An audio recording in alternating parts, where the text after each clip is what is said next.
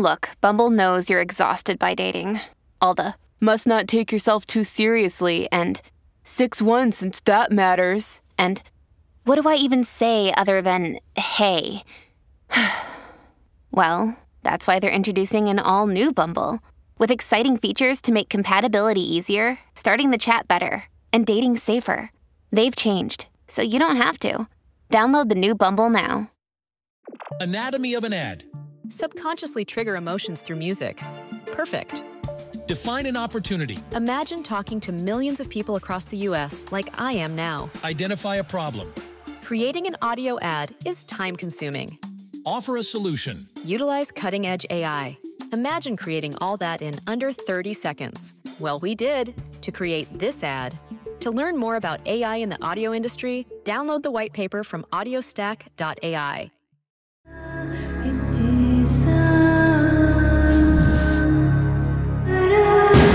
This is True Crime Psychology and Personality, where we discuss the pathology behind some of the most horrific crimes and those who committed them from a scientifically informed perspective. I'm Dr. Todd Grande. I have a PhD in counselor education and supervision, and I'm a licensed professional counselor of mental health. Dr. Todd Grande, that's my YouTube channel. Today's question is, can I analyze the case of Melvin Ignatow? Melvin Ignatow was born on March 26, 1938, and grew up in Kentucky. He worked for an import-export company based in Asia and earned pretty good money. At some point, Melvin married, had 3 children, and divorced. After his divorce, he purchased a 32-foot speedboat and a Corvette. In 1986, he entered into a romantic relationship with a nursing assistant named Brenda Sue Schaefer after they went on a blind date. Brenda was described as naive and as having an affinity for older, wealthy men. She only made $7.50 an hour in her job. She was impressed by Melvin's much higher income. On Valentine's Day, 1987, Melvin gave Brenda a 2.3-carat diamond engagement ring. She accepted his offer of marriage. Eventually, the relationship went bad. Brenda indicated that Melvin mistreated her, he was repulsive, and she was planning on leaving him. In addition, Brenda was sneaking around with an ex-boyfriend. She was cheating on Melvin. In 1988, Melvin decided to murder Brenda out of revenge for her desire to reject him. At this time, Brenda was 36 years old and Melvin was 50. Melvin enlisted the help of a former girlfriend named Mary Ann Shore Inlow. They planned to kill Brenda in Mary's house. Melvin and Mary prepared for weeks to commit the murder. They dug a grave in the backyard, and they tested the house to make sure that screams could not be heard outside. On September 23, 1988, Brenda traveled to see Melvin in order to give him some of his jewelry back. He took her to Mary's house, telling her that they would engage in a sex therapy class. When Brenda tried to leave Mary's house, Melvin pulled a gun on her and tied her up. He then sexually assaulted and tortured Brenda for several hours before killing her with chloroform. Mary took pictures of the crime as it was happening and directly participated in the crime. Melvin and Mary buried Brenda in the backyard after taking her jewelry. Melvin placed the rolls of film from the camera and the jewelry in a plastic bag. He then hid the bag in a floor vent in his house using tape. So he taped it up inside the vent so it would not be easy to detect. After Brenda was reported missing the next day, the police started investigating. Brenda's 1986 Buick Regal was found in the morning on the shoulder of Interstate 64 in Louisville, Kentucky. It had a flat tire and a broken window. The police spoke to Melvin. He admitted that he was with Brenda, but said that she was alive and well when she left his home at 11 p.m. on September 23. The police suspected that Melvin was involved, but their investigation had a few problems. They did not know where Brenda's body was. Melvin did not make any inculpatory statements, and they could not find any physical evidence connecting Melvin to Brenda's disappearance. The police manipulated Melvin by telling him he could clear his name by testifying before a grand jury. During the testimony, he talked about how a woman named Mary Ann Shore could give him an alibi. The police had never heard her name before. This was new information. This led to Mary being called to testify. She testified that she had seen Brenda Schaefer on one occasion. The prosecutor asked her what Brenda looked like. Mary responded, "You mean the last time I saw her," implying that she had seen her on more than one occasion. The prosecutor jumped on this inconsistency, and Mary literally fled from the witness stand. She stood up and ran out of the courthouse. The police interviewed Mary. She confessed to planning the murder and taking pictures. She said that she was not in the room when Melvin murdered Brenda. On January 10, 1989, Mary showed investigators where Brenda's body was buried. The police thought that maybe there was evidence on Brenda Schaefer's body that would connect her death to Melvin, but by that time any DNA or fluids had degraded and could not be identified. Even though they pretty much had Mary on first-degree murder and a number of other charges, the police really wanted to charge Melvin. They weren't that interested in Mary. They thought that Melvin was a more serious and dangerous offender. They offered Mary an incredible deal: cooperate with them and testify against Melvin in exchange for a tampering with evidence charge. She took the deal. By this time, the FBI was involved. Mary wore a wire and met with Melvin, hoping to elicit inculpatory statements. Investigators told her to say that she thought the property behind her house was going to be purchased by a developer. Therefore, they would be digging up the ground and would find Brenda's body. So she was upset. She was looking to Melvin to introduce solutions to this problem. Of course, during this process, the theory was that he would make inculpatory statements. Melvin was captured in the audio recordings admonishing Mary for letting the FBI rattle her. He implied it didn't matter who started digging on the property because they had made a deep hole. He also told Mary that the FBI didn't have any information that could be used against them. The prosecutors listened to the recordings, and they were confident they could convict Melvin of murder. He was arrested and charged with murder on January 11, 1990. Melvin had to sell his house in order to pay for his defense.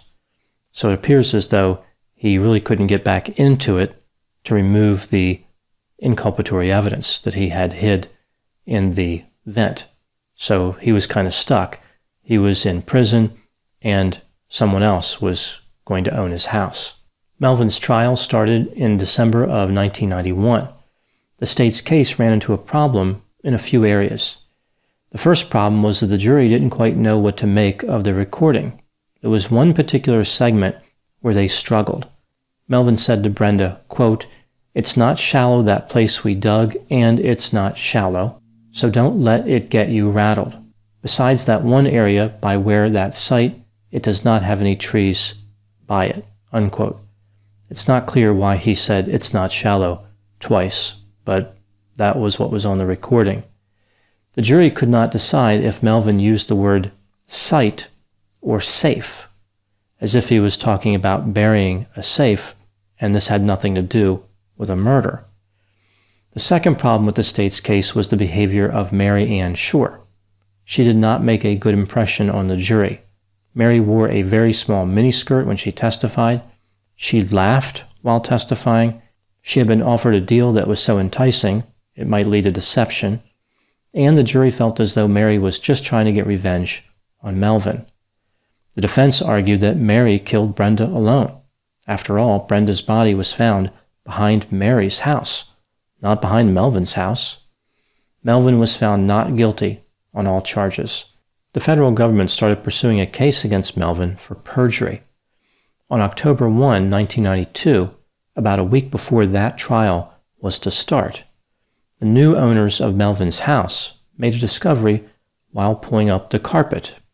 A plastic bag was found in a floor vent. It contained the jewelry and the 3 rolls of film. The police were contacted. The jewelry that was found in the bag was the jewelry that Brenda was returning to Melvin the night she disappeared. The 105 photographs which were developed featured crimes being committed against Brenda, just as Mary had described. A man was also in the photographs. His face was not visible, but the police were able to match patterns of moles and hair on his body to Melvin Ignatow. Anatomy of an ad. Subconsciously trigger emotions through music. Perfect.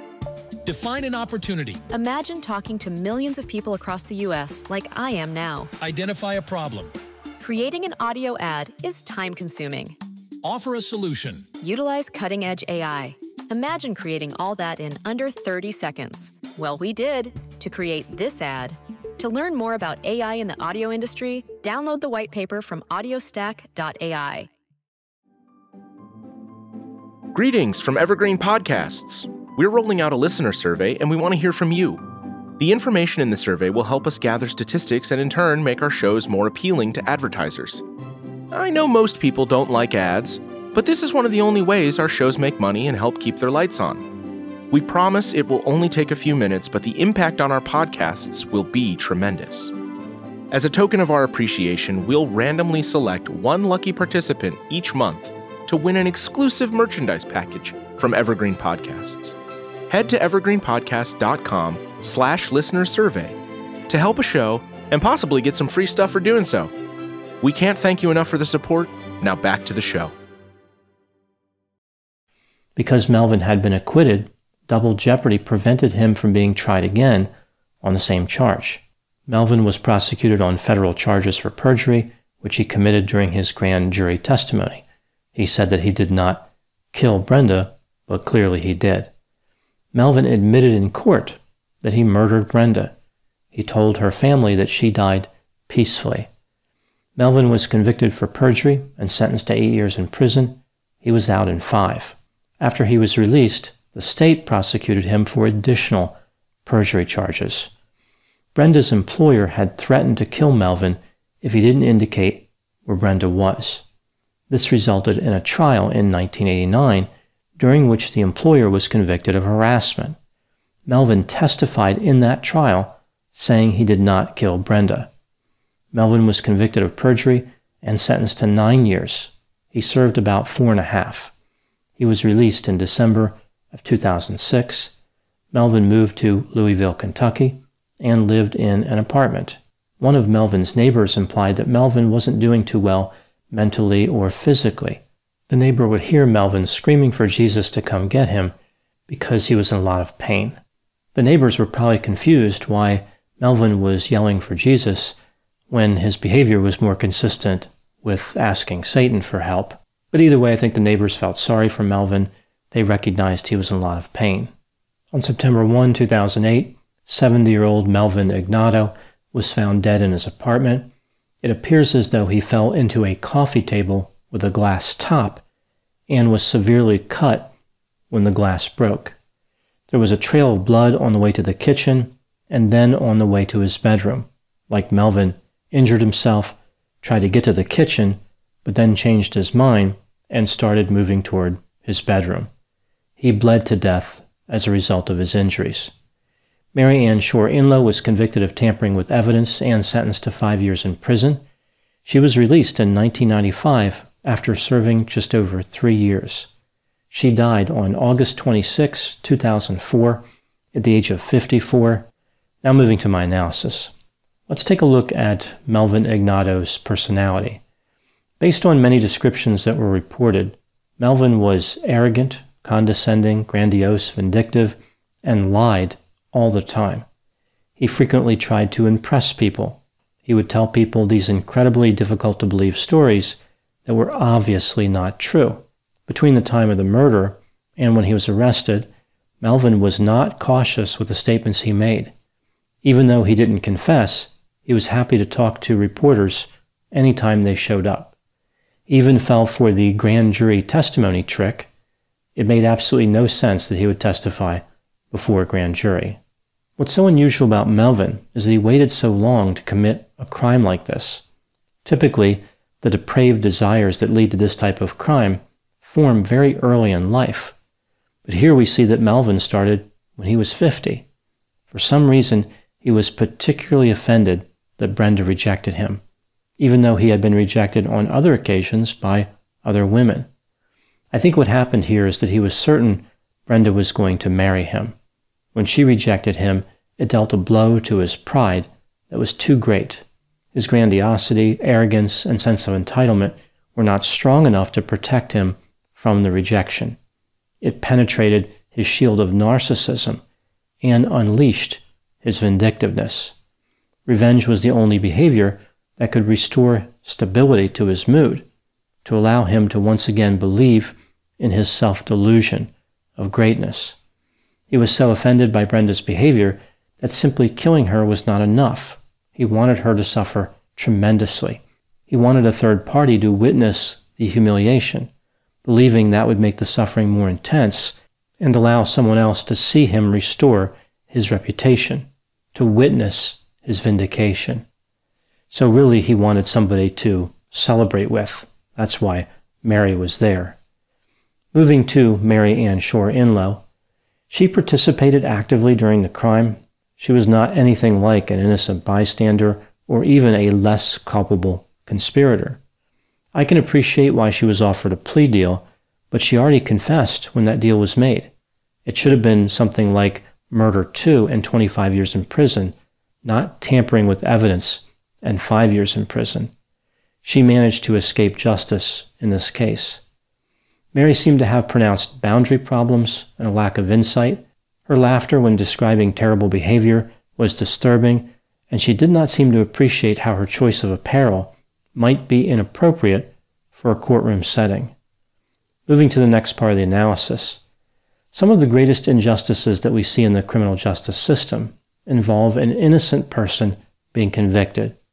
In this case, we see the opposite, a guilty person being found not guilty.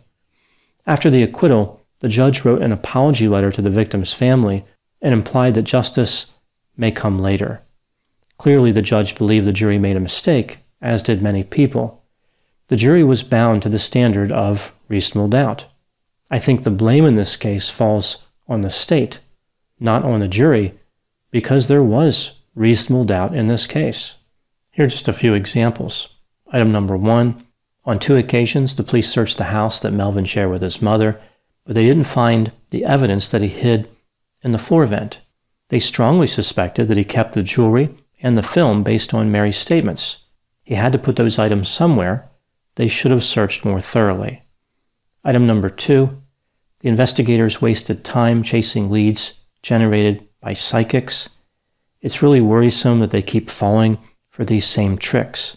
Their desperation to find evidence pushes them towards these psychics that only waste time. Item number 3, prosecutors failed to properly prepare Mary as a witness. They should have known how the jury would perceive her and coached her better to present in a way more consistent with courtroom testimony. Item number 4 is how investigators squandered the opportunity to use Mary as an informant. They had her wear a wire, yet they failed to induce strongly inculpatory statements. Instead of sending her in with the story about the land where Brenda's body was buried, being purchased, and developed, they should have focused on Melvin's excitement and desire. They were hoping to motivate Melvin based on his fear, but he was fearless. He took great pride in showcasing how fearless he was. They should have targeted the excitement that Melvin experienced when thinking about his crimes. Mary could have tricked Melvin into making inculpatory statements by asking him about details he found to be exciting. She could have pretended that she was excited to hear him talk about it. Like she could have said, "What was your favorite part? This particular part really made me excited. Describe what happened so I can relive the moment." Mary could have made degrading statements about Brenda and tried to get Melvin to join in. It makes sense that he wouldn't be able to resist doing that. She could have said that she believed that Brenda's response was pathetic and emphasized how much Melvin really made Brenda suffer for rejecting him, like Brenda was really learning a lesson. The investigators didn't seem to understand the personality characteristics of somebody like Melvin. They knew he did something terrible, but they really didn't know why. If they could have had Mary tap into the raw, depraved energy of Melvin, he may have said something inculpatory. In any event, they stopped the effort to record him once they thought they had enough, but it wasn't enough. They should have kept recording until they built a strong case. Now moving to my final thoughts. Brenda Schaefer was victimized by two terrible criminals and the state who failed to properly investigate the case. The only justice that was realized occurred because of Melvin's self-centeredness and grandiosity. His unnecessary and foolish testimony under oath led to him being kept in prison for the vast majority of the years between the murder and his death.